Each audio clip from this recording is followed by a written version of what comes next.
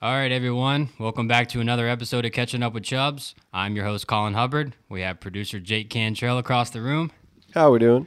And today we're joined by a very special guest, a good friend of mine, Troy Hoff, formerly the East Side head football coach and now has a new job. He was recently hired as the Woodstock head football coach. How are you doing today, sir?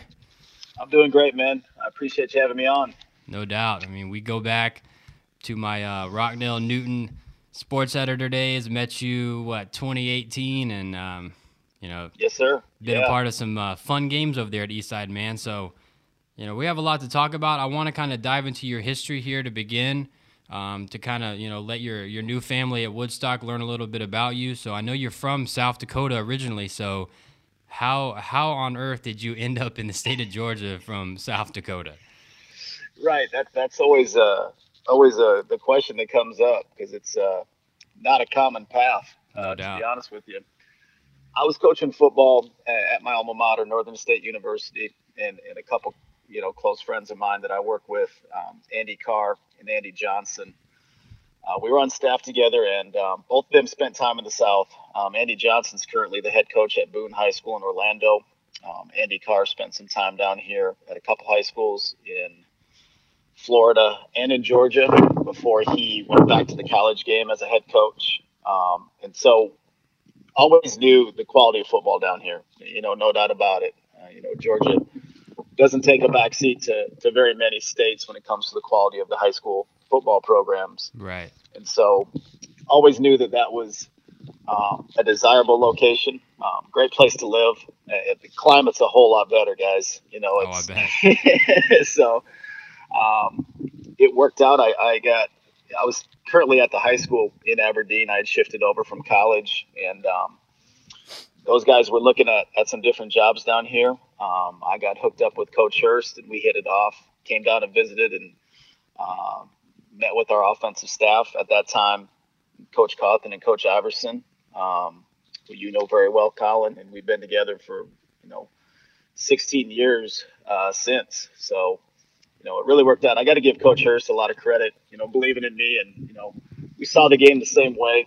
We believed in the same principles and standards and expectations of running and building a program, and he had a vision for what he said could be, and that was a huge part of it. And then the rest of the guys in the room, it worked out from there.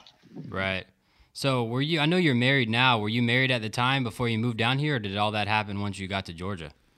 No, I was married when we moved down. So Okay, so I bet that made the move a little bit easier. The fact that you were going to be with someone you had already been with for a while instead of just moving down here all by yourself. yeah, yes and no. I always tell people that, and even with my latest move, and my wife is phenomenal, Coach's wife, and we've been together for 23 years. The football part of it, a lot of times that's the easy decision. With the family, my daughter was 3 at the time. Moving away from our family, that was the tough part. So, For sure. but they were on board with it. Like I said, she's a top-notch coach's wife, and been there through it all. So I wouldn't be able to do what I'm doing without that. Right. So you get to Eastside and you spend 10 years, right, as an assistant coach? 10 as an assistant, yes, sir. So did you always have, the plan to want to be a head coach one day? And if so, was it tough having to wait 10 years? Were you looking to be a head coach sooner than that, or did it just kind of all work out, perfectly? A little bit of everything you said. I think looking back at it, yes, I wanted to be a head coach at some point in time. On the other hand, I was in a good situation, and my career path is probably a little bit unique because I haven't jumped around a ton, and that's partially why I got out of the college game, as well as the finances when Right. you're coaching D2 football. But we're really lucky to be at a great place with a great staff, and enjoyed working here. And obviously we're winning and having success. I mean, not every year, but believed in what we were doing, and the guys in the room, and the administration at Eastside. Great place to live and have our family. So there were some times I looked. Obviously, in this business, sometimes to get to where you want to go, you got to leave. And fortunately for me, it did all work out. Coach Hurst took the Pepperell job. I had been his assistant head coach, and looking back at it, the transition was pretty smooth for me. It's never easy when you're making that transition. From a coordinator or position coach or whatever it may be to the head coach. But again, I got to give him a lot of credit because he set me up in a good position leading up to that point. No doubt. Yeah. Speaking more of Rick Hurst, how important and how big of a role did he play in just molding you as a coach and preparing you to be a head coach one day? Yeah, I think his I guess willingness to involve me with what's happening when you sit in that chair was really big.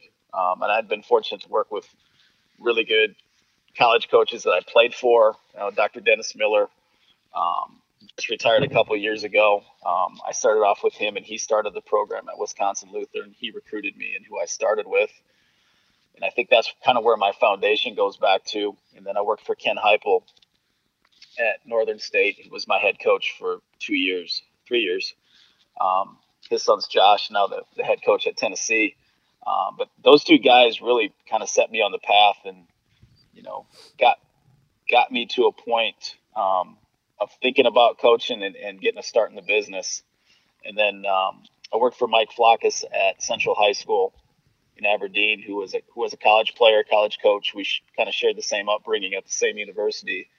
And he, same way, he was really, really open with me. He's a guy I still talk to today. We just talked a couple of weeks ago where he had been there and done that. And he wasn't afraid to, not hold back anything. And when I got to work for Rick, it was the same way. And as obviously the more and more years we spent together, that was a huge part of obviously, being able to take over the program and keep moving forward. Right.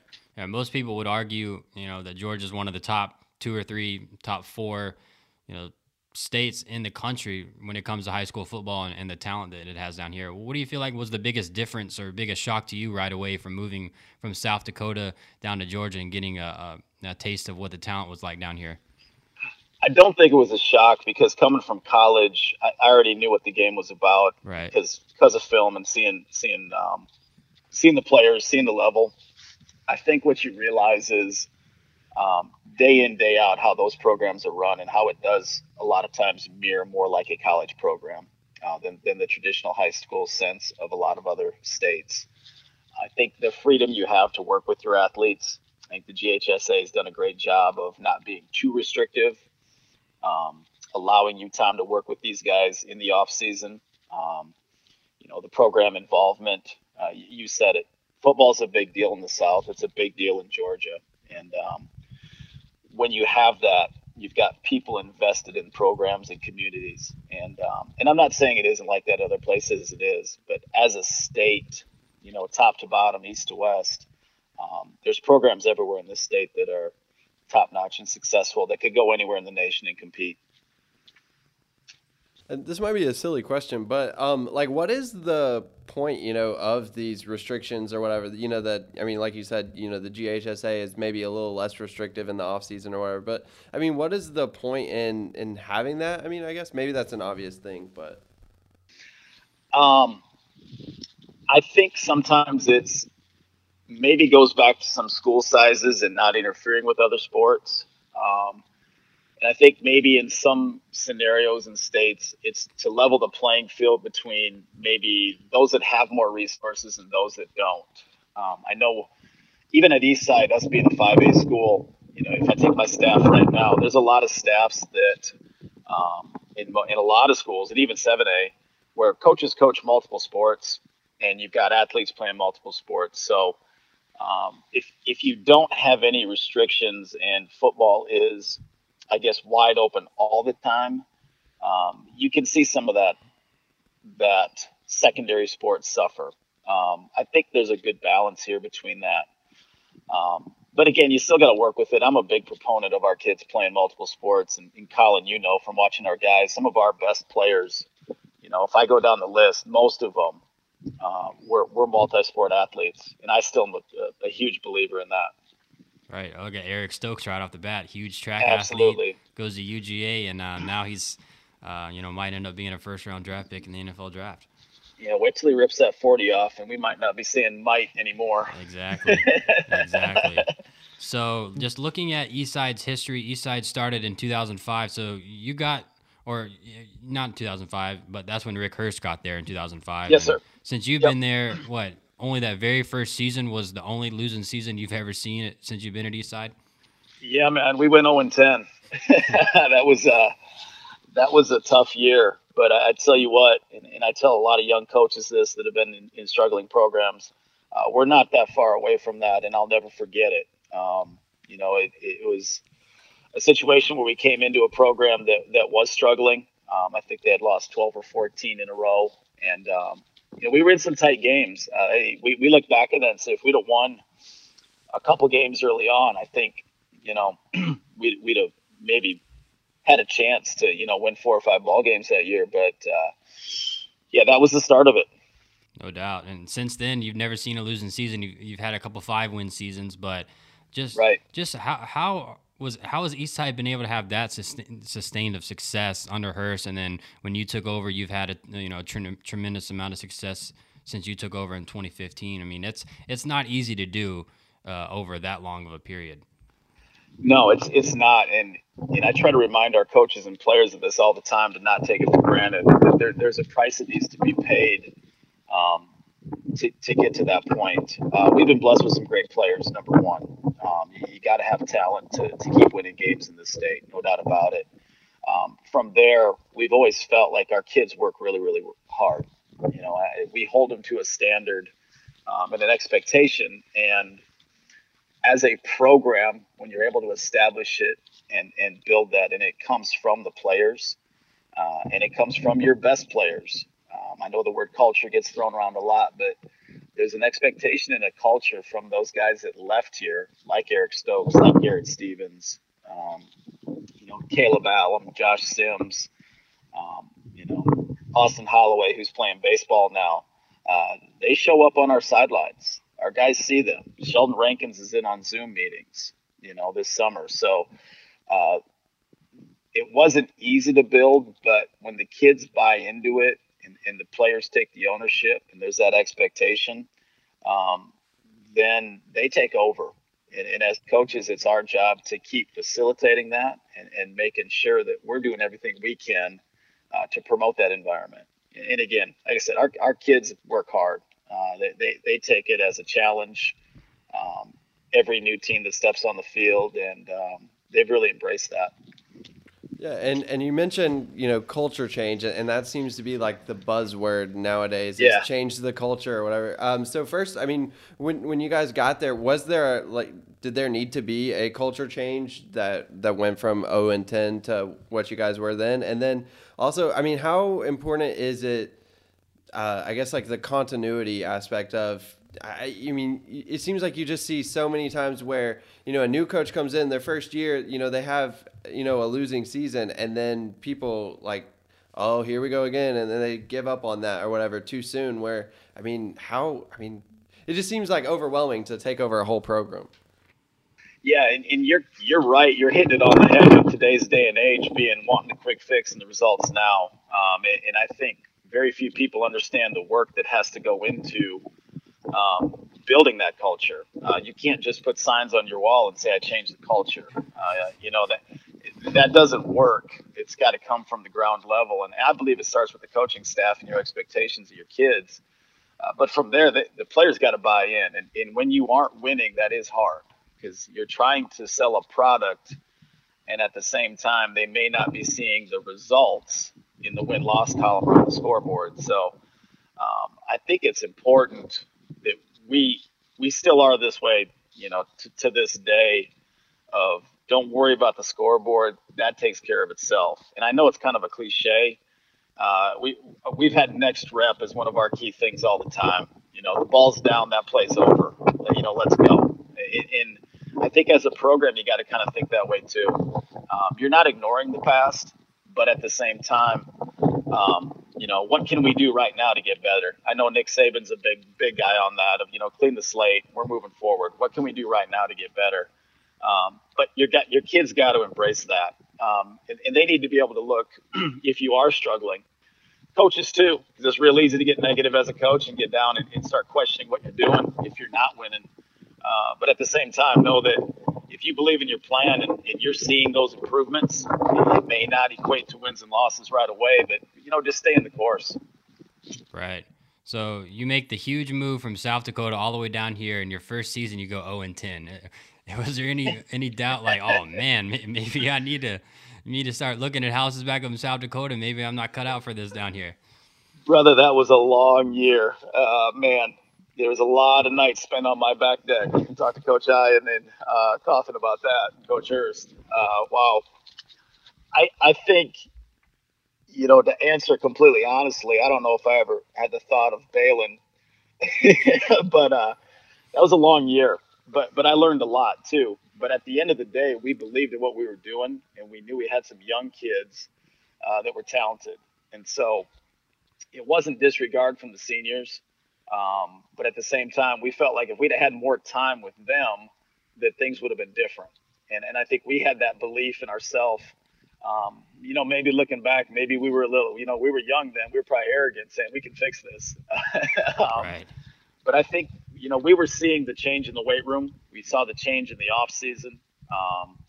We saw our kids, getting more confident. And then, as we were able to build our scheme into things and then have that first full off season with them, where we felt like we turned the corner. No doubt. So you finally take over at head coach in 2015 after Rick Hurst goes to Pepperell, like you said before. And Yep. You guys, the only time you've missed the playoffs since then was that very first season, and came very close to making the playoffs that year too. So how fun has this last 6 years been for you as head coach and just, picking up where Coach Hurst left off? Yeah, Coach Hurst, we talk about that a lot is, when he was making that transition, definitely left the program in a better place than when he got here. Right. And I think any of us that are in this profession and are fortunate to leave on your own terms, because we know that doesn't always happen, that's our wish. That when you leave a program that you're going out and you made things better and you're leaving in a good place. So yeah, that transition was good. The first year was tough. We had a talented team and came down to the end of the game and again just didn't make enough plays. But we were learning about what kind of identity we were going to be at that point in time. We knew we had some good kids, but kind of looking back, it propelled us forward into 16, 17, 18, where you look at some of the success those teams had. Some of those kids were part of that. So sometimes to get to where you think your program needs to be and can be, you got to go through those tough things. It's not always easy. Right. And you spoke about Eric Stokes a little bit earlier, and the career path he's had is pretty interesting. I mean, he was a big track guy, won a couple of state titles in track, just insane amount of speed. He ends up going to UGA, and now is preparing for the draft. Man, how fun of a guy was Stokes to cover and coach, and how much better has he gotten since those first early days when you saw him? Well, he's always been talented, and to set the record straight, he's always been a football guy first. Yeah. You're gonna get the eyebrow raised from him, because that was always been a question. We laugh about it, even in recruiting. Is he a track guy? And it's like, push play. Watch him play. For sure. He's in there power cleaning 275 during track season. What happened with that is he's always been talented on the football field. Obviously, raw skills and speed. And obviously was faster than most people across the nation at his size range, especially. And he had success in track and then started taking it seriously. You got to give Coach Iverson a lot of credit there of developing him as a track athlete, because it started off with something he liked to do, and still did all the way through, but realized how successful he could be in there. In that arena, training for track. So to see him grow, the kid's always been a competitor. And that's why I tell people does it surprise me that he's going to the NFL? Yes and no. know from the standpoint of his skill set and how competitive he really, really is. Yes, and the fact that, man, it's really happening for him. You see a kid like that has put his time in. He's been fantastic off the field. There isn't one single incident in his history there, and that's what people love about him too. He's a great kid. People like him, and he's done nothing but work. And I think that's what we're most proud of. Right. So in Newton County, where Eastside's located, you have 3 high schools. Newton County is the biggest of the 3. Do you feel like your guys almost play with a chip on their shoulder with all the attention Newton would get, on a year-to-year basis? And they obviously have always had a bunch of talent over there, and rightfully so. But I feel like some people would overlook Eastside, and a lot of the times you could argue that Eastside was having the most consistent seasons on a year-to-year basis and was still producing a lot of college talent. But at the end of the day, Newton had the name from the county in their school title, while Eastside didn't. So do you feel like that affected any of your players and maybe made them play a little bit harder, just knowing that, hey, Newton's not the only good high school in this county? Yeah, I don't know. Maybe a little bit. It's never been a focal point on ours. I know it's a rival game and we play them. Right. But our whole focal point's always been, look, that we want to win. We want to beat Alcovy and Newton. You want to defend your home turf and run the county. No doubt about it. But at the end of the day, our goal is whatever region we're in, and whoever's top in that region, that we need to take the title from them. That's who's number one. So that became Woodward. That became Clark Central now. Again, some historic programs. Before that, we had Griffin to deal with. So I said, we had to focus where you're putting the target. And again, those county rival games, they're great. These kids grow up playing together. And against each other, and it's always been a huge event. You get to play in front of a packed stadium, and that experience that a lot of kids don't get. I'm sure, if you'd ask some of them, there would be a chip on their shoulder when you play those games, because it is about pride. It's like Georgia Tech. Any major rivalry, you want to have, if you're in the same region, same area, those are those games that, from the outside, a lot of people focal point on. But I think our kids did a good job of managing it. We never made it out to be, it's the be all end all of the season. It's a game, and we're going to have fun. We're going to play. But at the end of the day, to get to where we want to go, we got bigger games coming. And I think our kids kind of embrace that. I think with them, more so than comparing themselves to people in county, was a bigger picture. Just get out and compete. We want a region presence. You want to win games. You want to be the program people look at. And you alluded to it, the consistency level, the playoff wins, the runs we've had. You want to be the people in the county that they're talking about, because you're winning games. And I think our kids embrace that. Right. Like you said, you have a lot of success, 51 wins in your season since 2015. When did it start to pop in your head that, hey, maybe I might want to test the waters and see if there's any moves I might make to a bigger school, or maybe want to leave Eastside? Was this a pretty recent thing, or is this something you maybe have been thinking about for the past 2 or 3 years? No, very recent. Honestly, I love Eastside. I've been here a long time. This is home, and I like I tell people, I'm still going to bleed green. This is a special place. Jeff Chur, my principal, has been nothing but fabulous to me, and we've worked together for 16 years in different capacities. Dr. Phil Davidson, my athletic director, we came in the same year together when I got the head job. So this place is special, and a lot of special people. So it was never a situation where I was looking actively to leave. The situation with Woodstock came up where it came open.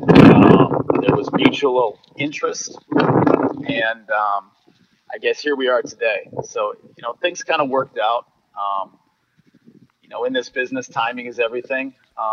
Looking at our season, we had a great season, and when you look back, we got a lot of great players coming back. There's a ton of kids with offers right now, and things are in a good place here where. As I went into the process, really, really open-minded, that, as I went through it, knew it could be a possibility. And the further I went into it, everything worked out and it felt right. At what point did you start those conversations with him, and did you want to, investigate what the program was all about, and the location and all that before you made this decision? I'm guessing. Oh yeah, absolutely. This has been going on since. Let me think here. We finished in the playoffs, I believe, December 11th. We got beat in the quarters, so it was sometime after that. Gotcha. What was your initial reaction to just the school and the program in the area?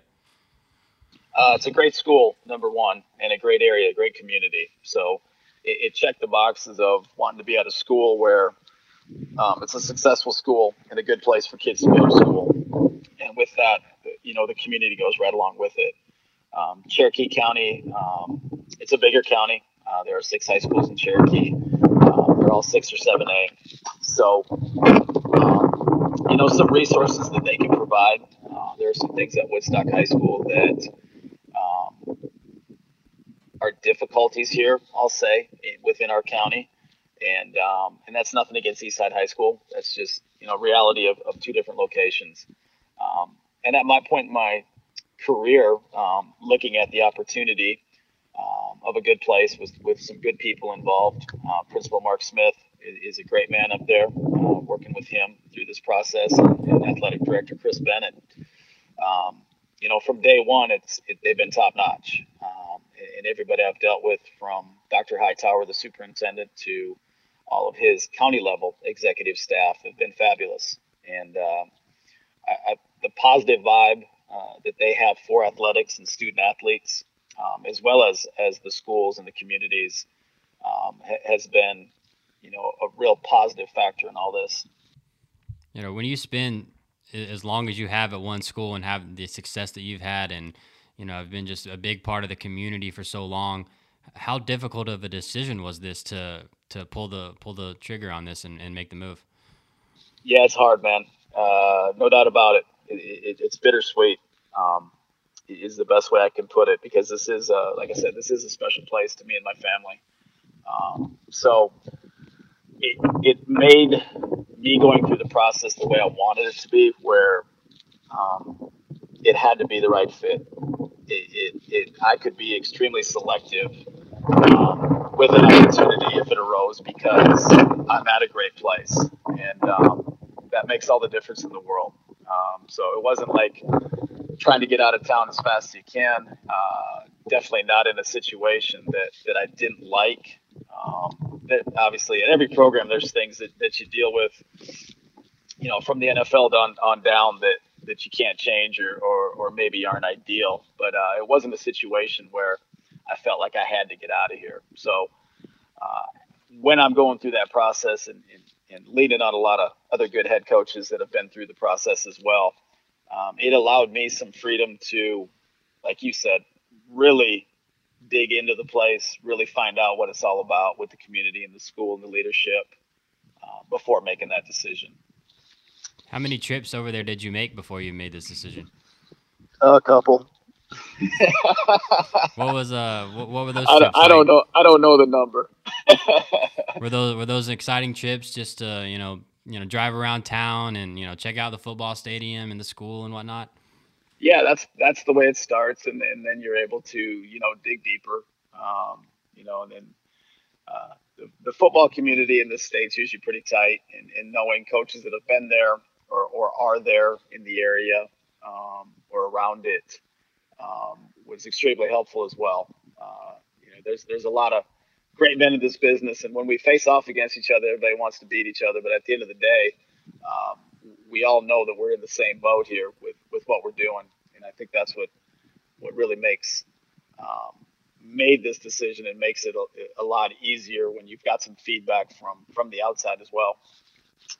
And I mean, like you said, not being ran out of town or anything like that, or feeling like you had to get away, you're allowed to be a little more choosy. Was there anything that, would have been a deal breaker? Like, okay, they don't have a Chick-fil-A in this town, like, so I can't come here or something like, I mean, as far as, maybe outside of the school thing, but just when because you are finding a community to, spend some part of your life in. So was there any like weird things like that maybe that you're looking for, or? Um, I come from a no stoplight town, country kid in South Dakota, so I'm not hard to please. I hear ya. We always talked about it. I call them these city guys, these metro guys. They'd frown at going to live in Cairo or Peach County. I'm like, man, that's not that big a deal, man. I can be out in the country. It's no big thing. But I think still being close enough to the metro area without being completely in it. And I say that where Woodstock is a bigger community. There's a lot going on around it. I don't think there were any necessarily deal breakers outside of the school things you talked about. The leadership of the county and the school was a huge factor. Those boxes were checked. Um, you're always going to want facility improvements and things like that as you move forward. But I think just the overall feel of the community. I don't think I could put my finger on one thing, but it's a good place to live, a good place to raise your family. And like I said, the other part is the school systems are really, really good.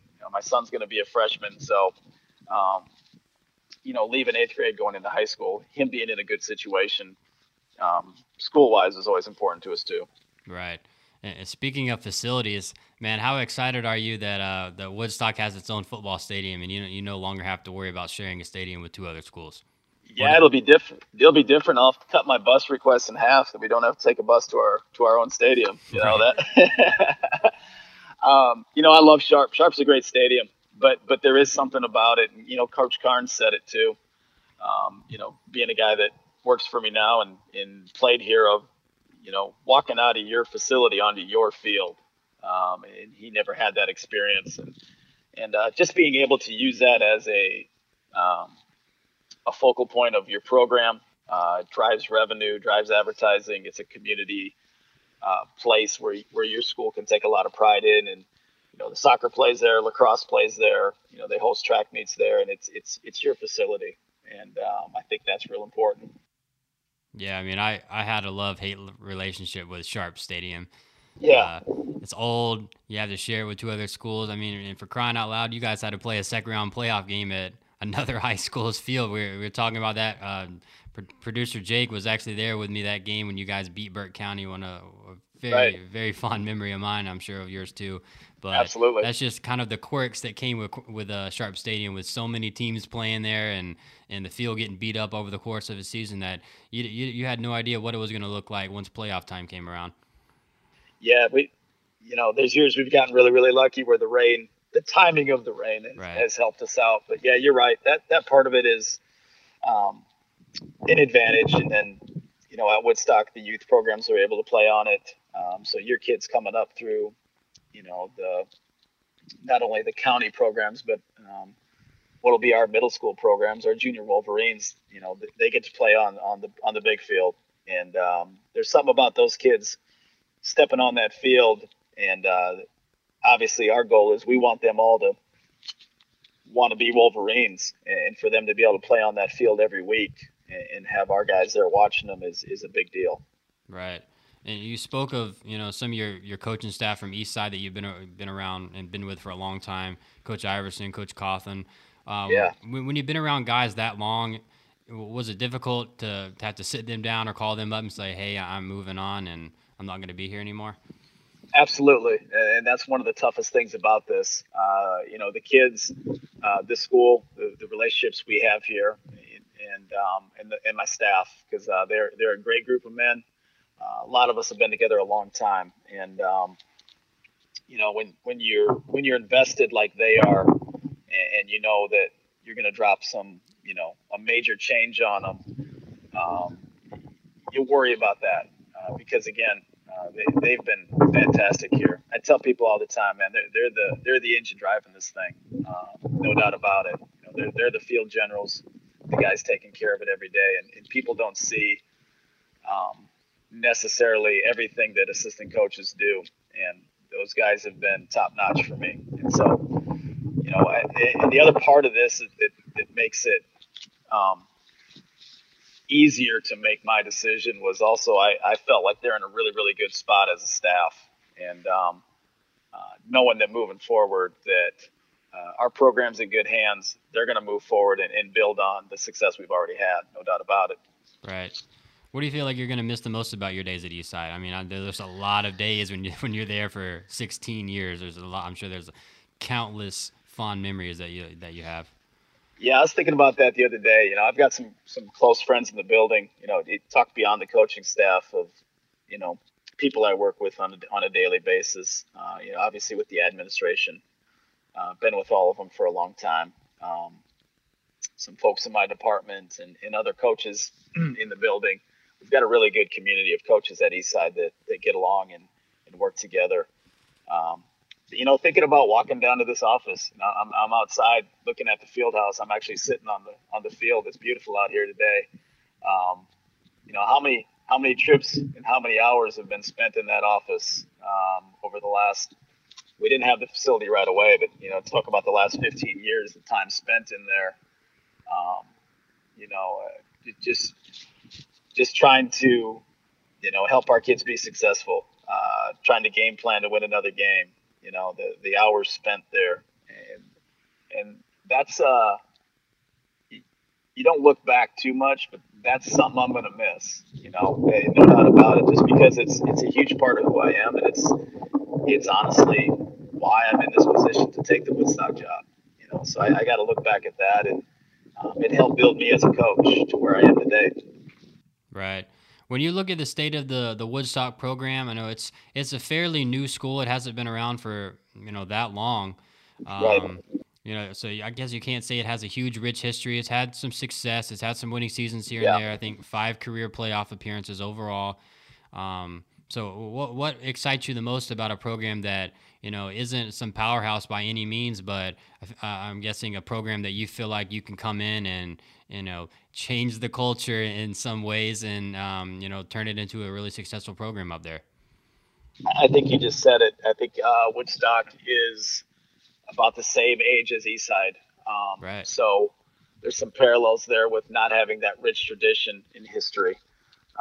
So when you look at the opportunity to build a program, I think there's some really, really good pieces in place with the area, the size of the school.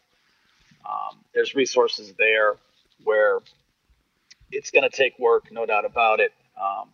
But they have had some success in the past, and for whatever reason, things just haven't been working out lately. And I think when you look at big picture, what you hope to do is build that culture, build those expectations, and move forward. And I won't say it's the same situation at Eastside because it's two very, very different situations. But anytime you're going to rebuild a program, kind of like we talked about with Eastside, those standards and expectations and the culture goes with it are your critical factors. So when I look at it, there's a lot of people that are excited about football there, and that's exciting to me, and that's a huge part of it. It means something to them, and then secondarily, the success of the school and other programs. So the school's had a very, very good reputation. They're competitive in other areas across the board. So when you look at what's being done at the school now and in the vision of administration, it aligns with what we would like to do as a football program. Yeah, and so how would you, I guess, describe yourself as a coach? From an X's and O's standpoint. Just for people, I'm thinking back. So back when I played football, and was in high school, my senior year, we had a new coach coming in, and I remember that process like pretty vividly, where we have a new guy and all we know is the name and immediately, my old teammates and stuff, start Googling, what is this, trying to find out like anything we can find out about this person. So, what would you, is there, I guess, if there are players listening to this right now, what would you want them to know about you, or how would you describe yourself? Yeah, I think first things first is I believe it's a player's game. And the players are the ones that make plays, and we've placed a premium on that here. As coaches, we're going to make a lot of decisions, and what our job is to do is to put that student athlete in position to be successful, whether that's in the classroom or on the field, in the weight room and training, and then helping them beyond. I've always looked at it as, the big picture of, as coaches, we've got a tremendous opportunity. And what I always hope our program does for our student athletes is help them take that next step for when they leave us, whether that be the college field, whether that be a job, whether that be just going to school. So, from the beginning, it's not just about ball. It's got to be bigger than that. From there, we have high expectations with being high effort guys in everything we do, being competitive, and then the last thing, which is probably most important, they all fit together, is being a great teammate, playing together. I think football is the greatest game on the planet to teach those things. It's tough. Your practice to play ratio is higher than any other sport. It's not easy. It can be a grind, and you have to prepare in the off season. And then when you get into the team aspect, your success a lot of times is determined by guys that are never going to touch the football. And so that's a different game than a lot of what we see today. I love baseball and I love basketball, but you can have a pitcher go out on the hill and throw a no-hitter and win, and you went 0 for 3. That can't happen in football. We say it takes all 11, and it truly does. So from a team perspective, that part of it's usually our focus. That everybody's got to roll. We all got to pull in the same direction. Schematically, I've been an offensive guy my entire career. I still spend a lot of time on special teams and defense as well, but fundamentally sound and personnel driven. We've evolved over the years with our system. Our system, we believe, and what we hope as coaches is flexible enough to, emphasize the personnel we have. And that's been the key, is whether we're running it or throwing it, or how we're running it or throwing it, that we're not coming up with a new offense. It's not an offense of the week or something new every year. That within our system, we're able to make our adjustments and focal points on how it fits, our players or the opponent. And I think that's helped us as well. We've had a lot of continuity with scheme on all sides of the ball. And obviously, Colin, you've watched this a lot. We look different from year to year. Absolutely. This year, and this year was by necessity. Jay Woods goes down 5 days before game 1. We didn't install a new offense. We just went to some different personnel groupings and emphasized more of the run game, just because that's what we had to do at that time, and it fit Dayton better. Our passing game shrunk to fit what basically he was comfortable with 5 days of prep before being a quarterback. And as we evolved with him, the calls remained the same. We didn't change blocking schemes. Week to week, it became, what are we going to emphasize with these players at this time? And then when Jay comes back, who was a little bit limited with mobility, we didn't have as much of the quarterback run game involved.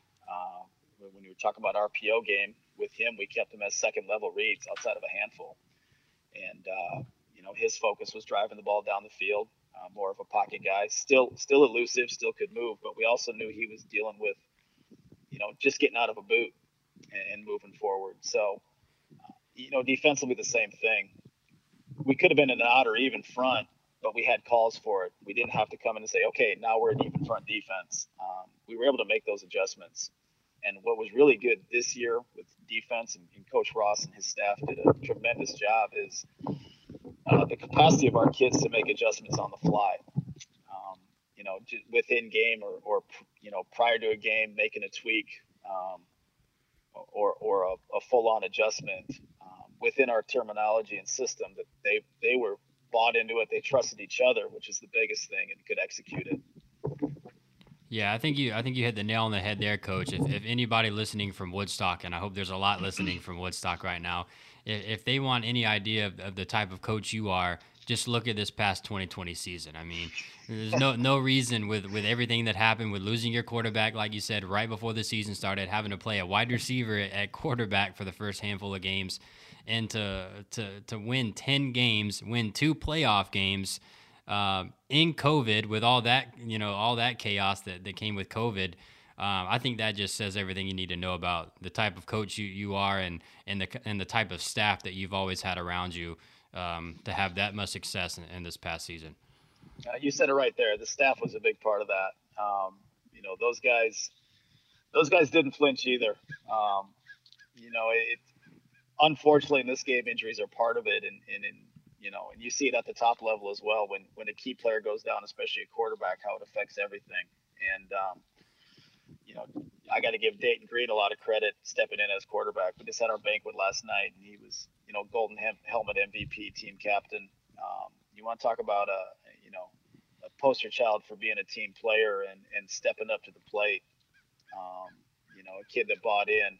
I can't say enough things about him. And then Jay Woods being ready, ready to go, doing everything he needed to do to stay ready mentally and physically, so that when the time did come, Greedy could go back home to wideout, which strengthens that position group, and then you get your guy back who's waited his entire career to lead the team.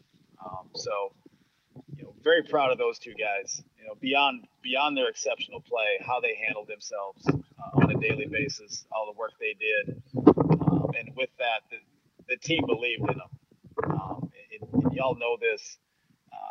If the team has confidence in that guy stepping on the field, man, that changes everything. And that's the key part to playing quarterback. Everybody looks at arm strength and all that talent and all those things. But at the end of the day, when that guy walks on the field and the other 10 in the huddle believe in him, and everybody else, and the defense knows that they can lean on him, that changes everything. Right. So, I've said before, I just said a minute ago, I've always given you a lot of credit for having a good staff around you and having guys you can trust, and, so you don't have to worry about, trying to micromanage every little thing. I know you hire your guys and you let them, do what they do best. And I'm sure you want to bring that to Woodstock with you, but with the guys like Cawthon and Iverson, I'm guessing they're not planning on coming over there with you. So have you been working on, putting together a staff, and are there any Eastside guys that might be coming over there with you? Yeah, that's all in progress right now. And some of those things we got to work through, and some of those decisions are ongoing. But yeah, that's a critical factor in football, of the staff. And again, I can't say enough about those guys. And over the years, I've had great staff where you're right. I don't worry about what's happening. I know they're taking care of their business. And our kids are getting coached, and every position's ready to go on Friday night. And I think that's the key factor. And you got to have guys in that room that get along. You got to have that relationship in the coach's office, because the kids see it. And again, if you have dissension there, we've always talked about it's hard enough to win games on Friday night, man. It's tough in and of itself. So you want to eliminate any of those outside forces that pull away from the mission. And again, keeping everybody on the same page, but still being able to challenge each other. We're all competitive guys, and when you're out there on Tuesday inside, and you want to beat the other guy at the end of the day, and that's made our team better, and our coaches have embraced that. Right. I guess with high school, it's a little more difficult and challenging to put together a staff, because you have to, make sure whatever they're teaching at their prior schools got an opening at the new school. It's not like college where you can just kind of throw together, whoever you want. So has this been kind of a fun and stressful process of trying to put together a staff like this? I guess for the first time, because, I guess it was a little different situation with you taking over at Eastside, having already been there and being able to keep a lot of those guys, I'm guessing. So, what's this process been like so far? Just trying to look around the state and find some guys that you might be interested in bringing on. Yeah, you said it. It is stressful, because it's got to be a fit. It's got to be a fit with administration. It's got to be a fit with the teaching position and those expectations. And it can be challenging, because positions are very rarely do you have a situation where a position just can be created for somebody. And I know people listening, the South Georgia situations are sometimes different with getting staff on, and And every program's different, to be honest with you. Some have more openings and resources as far as different buildings and different, situations. So going through that process has been good. At the end of the day, you lean on a lot of guys you know and trust for references when you're trying to build a staff. And even when I've had to hire new coaches here, um, going back to that fraternity of coaches, of guys I lean on for advice. And if you get good, solid references with guys that have worked at a high level in solid programs and coaches you trust, that goes a long ways when you're trying to build a staff, especially if you don't have personal knowledge of the guy. And but no, we're working through that, to get the best fit. And again, you're right; it's got to fit with the school. Have you had a chance to meet any of the guys that you're going to be coaching next year, or? Yes, I've been on campus on and off over the last 2 weeks. I'll actually be going back up there this next week for 3 days before I finish out my final couple days at Eastside. So yeah, I've been able to be in the first period weight training. Had a team meeting the day after it was announced that Friday morning. So I've been able to work through, and even though I'm not officially there till March 8th, I've been able to spend quite a bit of time there. How has that experience been? I guess like getting to know them and everything. Yeah, it's a lot because I'm getting acclimated to a new situation with a new school, new procedures, meeting people, and then working with my touchdown club. But it's been really, really good. The cool part about it is they've embraced me and welcomed me and helped me along the way. So it's not all me bringing in, a 180 change. I think that's the biggest thing to evaluate of, yes, there will be changes. There'll be things that we do different. I don't have full knowledge of what the last staff did, but also when you're looking at the community and the involvement and touchdown club, there are some things that they do really, really well. And they're the folks that are embedded in the community that are already invested and their kids are playing. So leaning on them has been huge because, like I said, there's some hardworking folks there that take a lot of pride in it, and they're really excited about moving forward. And they've given you the spot, right? Like, I mean, the restaurants to hit and everything. I know it sounds like I'm talking about food a lot, but like, I mean, have they given you the down low information? Like, hey, you got to hit up this place. Yeah, definitely. There's some good places downtown Woodstock. And when you look at that, tying it back to the program, there's a lot of really, really good, strong sponsors and proponents of Woodstock High School that would be in that category. So that's an exciting part about it. And meeting some of those people, getting out in the business, getting out in the community. And at the end of the day, we're selling our product. And we want them to be a part of that. And that's a huge part of success and why Eastside and the community has embraced us. We look at it as a partnership, and it's a chance for us to put our product on display, but at the same time, those community members, those businesses, to be part of it and be a big part of it on Friday night. And we're excited about building that. And I think that's always really, really important with the program, that you got to have that support. It's a strong community. It's a thriving area. It's growing. There's a lot of business in the area, and we want to tap into that and be partners with them. Yeah, Troy Hopp, the salesman, getting started early. That's a big part of this job, man. The football doesn't run for free. No doubt. It's the game. It's an expensive game in certain parts, but also when you want to give the kids the experience, and when you look at other programs and what they're doing, the financial part of it's always a big deal. And I know football can generate a lot of revenue as well, and help the school and other programs. But it's more than just about money though too. And I know we talk about that because helmets are expensive and pads and all that. But it's the community support that when you're playing on Friday night, that our kids are playing in front of a home pack side. And when you have those sponsors where you've got the signs up everywhere and the scoreboards running, where you create that game day experience for them, and you're able to sell your product on the field, that that those people want to be part of that. So I think that's like I said, I've said it before, there's a lot of critical factors, but that community involvement and that relationship with the people that are right there invested, that's a huge part of it. Right. And one thing I've always wondered, I don't think I've ever talked to a coach about this. So, you're at Eastside, you accept a head coaching job at another school. What's that dynamic like? Like, I guess you've already kind of said it. You're not going to finish the full semester out at Eastside. So, is it almost kind of awkward, these last few weeks? Like, how do you make that move in the middle of a semester like that, and start focusing on Woodstock? Because before you know it, spring football will be rolling around, and Yeah. you've got to get going for the next football season with Woodstock. I wouldn't say it's awkward, but I've been living in two worlds a little bit. Making sure everything's um, done the right way here, and they've been nothing but fabulous to me here, through this process, and then taking care of my guys here and making sure everything's set for them during this transition time.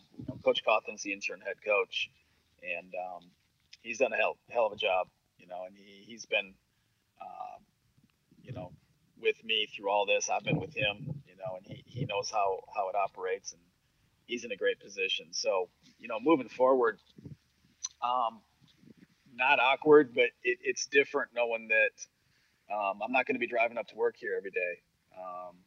My office in the field house, and like we talked before, that time spent, that's changing, and so I think it's wrapping my mind around that happening, but at the same time doing a lot of work on the other end before I officially start. So, since the announcement, there's been a lot going on as being a head football coach in a new program. So that part of it hasn't stopped. And again, the support here from folks has been great. And, I wouldn't be able to do it that way without it. And, but it is different, a mid-year move. That change, it'll be a change for my family. There's a lot of change that goes with it off the field as well. So just making sure we got everything in place for it to happen. Right, putting a lot of miles on the car, I'm sure, this past few weeks. Put a few on, yep. Well, Coach, we really can't thank you enough for coming on. I mean, I've always considered you a pretty good friend of mine, and wish you the best of luck. Absolutely. And I know that with the success I've seen on the field from Eastside, there's no doubt in my mind that that'll be able to translate over to Woodstock. I hope so. I appreciate it, man. I appreciate your coverage over the years. I always enjoyed it. You need to get up there. There's some good golf courses up there we can hit. So yeah, I was about to ask you that. I'm like, man, you're come making on some up, good man. money now, man. You're over there in a good rich area, man. I'm gonna need an invite to one of these golf courses up here. Yeah, man. Come on up. We'll work it out. Maybe I can work that with our corporate sponsors legally on the books. Even Work better. something out. Even better, man. Yeah, hopefully, man. Who knows, man? Maybe I'll get to cover a Woodstock game here before it's all said and done. That's definitely high on my list now. Hopefully, we're in the playoffs playing some Gwinnett school. Let's go that way. There you go. I always thought you might end up in Gwinnett one day, but this doesn't surprise me that you're over in that area now. Awesome, man. No, I appreciate y'all. It's been a great ride here. I can't say enough good things about this place, and I know they're going to drive forward. And me moving forward, I still bleed green, but now we are Woodstock. For sure. All right, man. Well, we won't take up any more of your time, and we'll have to talk soon for sure. Yes, sir. I appreciate having me on, guys. Take care. Right, man. Hey, See good you, talking Coach. to you, Coach. All right. See y'all. Man, I mean, just thinking back, just being able to have a podcast to go into, and I mean, as going back to 2013, I mean, we're searching for anything on our new coach, and just to be able to have a podcast at our disposal and be like, hey, here's an hour of your new guy, getting to listen to that or whatever. I mean, you know what we would have done for something like that? I mean, I think there was like one article we could find just a little bit on the coach or whatever, and getting to know that. And so just, I mean, I can't imagine, just being able to. Just a luxury. To do that. Yeah. I mean, just the way things have changed and everything, and us being able to do this, and now, I mean, these kids, I mean, gonna get to know their guy before they get to know their guy, and what that would have been like. I mean, just the excitement. I mean, because as soon as we knew a name, we were just Googling everything we could find, anything we could do to find out just the littlest thing, whether we're going to be, a spread offense or whatever, this or that, and everything. And I mean, just to have that at your disposal, I mean, it seems like a fun time. Yeah, I mean, that's the main goal of the podcast at the end of the day. Like, we get to learn about coaches. Like, obviously, I already knew Coach Hoff, and you knew him a little of him a little bit, but we get to learn about a new area in Woodstock. I've only been to Woodstock maybe once or two times in my life. You might not have ever. I don't know if I've ever been. Yeah, it's a nice area for sure. So, yeah, I always so far I'm really enjoying this, and I hope a lot of Woodstock people are listening and getting to know about Coach Hoff, because from my experiences, there might not be a better X's and O's football coach that I know, like that I've personally covered. This guy is fantastic. He's going to do great things at Woodstock. Would not shock me at all if we, come back here 5 years from now and they've won 2 or 3 playoff games. Like, no doubt in my mind, because Coach Hoff, he's going to put a good staff around him. I know he's busy right now trying to figure out what he's going to do with that, and that's stressful, man, because like we just talked about, it's not like college where you can just call up, 10 guys and sign them up. And we're ready to go. Like, no, if this guy's a math teacher, we got to make sure there's a math opening. If this guy's a PE teacher, we got to make sure there's a PE opening. So I'm sure there's a lot of finagling, a lot of finessing that has to go on to fill out a staff. And you might not be able to get all the guys that you want, which is probably difficult. But, that's just the perks of college or high school football. I remember those days, and I mean, and they were, even just as a player, I mean, that stuff was stressful. I can't imagine what the coaches are going through, but I mean, it's a fun time, I'm sure, and I mean, he seemed excited about it, which is nice to hear, and we wish him nothing but the best, because, I mean, that was fun. So. For sure. So far, this is episode 4. I think so. We've had some pretty good success as far as views go. We need to get those subscribers up, guys, so please help us out. We're at 41 subscribers at the time of recording this, so hopefully that number's higher by the time you're actually seeing this video. But hitting that subscribe button right down there would give us a big boost. I mean, we're not making any money doing this, okay? We that's a long-term goal of ours, but for now we're just doing this because we love high school sports, and we feel like this is a niche and something that a lot of people would be interested in listening to and watching, and so far that's been true. But so any little thing that you can do to help us out, hitting that subscribe button, finding us on, finding our audio only versions on Spotify, iTunes, Apple Podcasts, like Google Podcasts. We're on everything. It's simple. All you have to do is just pull up your computer and then watch the video, and then do that on every single computer, in your county, in your city, wherever. I mean, just all you have to do, pull up on your phone and then just watch the entire thing on every single screen that you have access to. I mean, it's not that much of an ask, is it? No, not at all. And I don't think we've mentioned on air so far that we have a Facebook page, which is going to be very key for us. So if you just go to Facebook, type in Catching Up with Chubbs, should pop right up.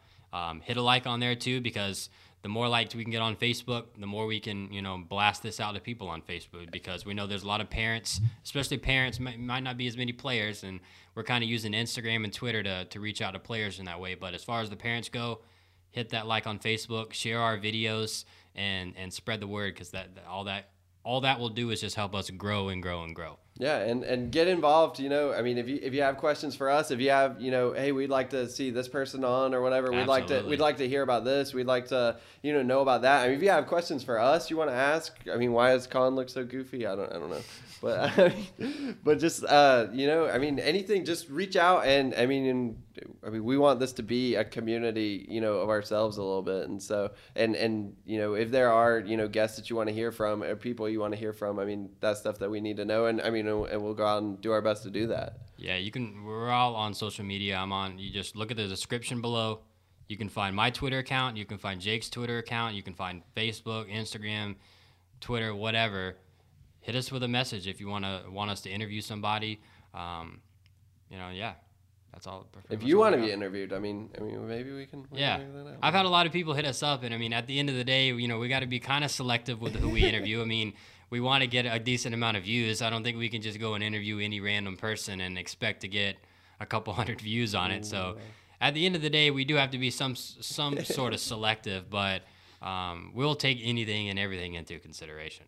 Yes, sir, for sure. So, I mean, obviously, if you found us here, then we're available here, but we're also available in other places like YouTube, Spotify, Apple Podcasts now. I mean, we're anywhere that you find a podcast, We're on it. whatever you do. Yeah. So, all right, guys, we'll see you next week with another episode. We already know what it's gonna be the following one, but we're not gonna say it yet. We're not gonna Giving spoil a it. little tease. Not gonna spoil it yet, but it's a good one. We already recorded it. It's a good one You'll just have to tune in. for sure. All right, guys, we'll see you later.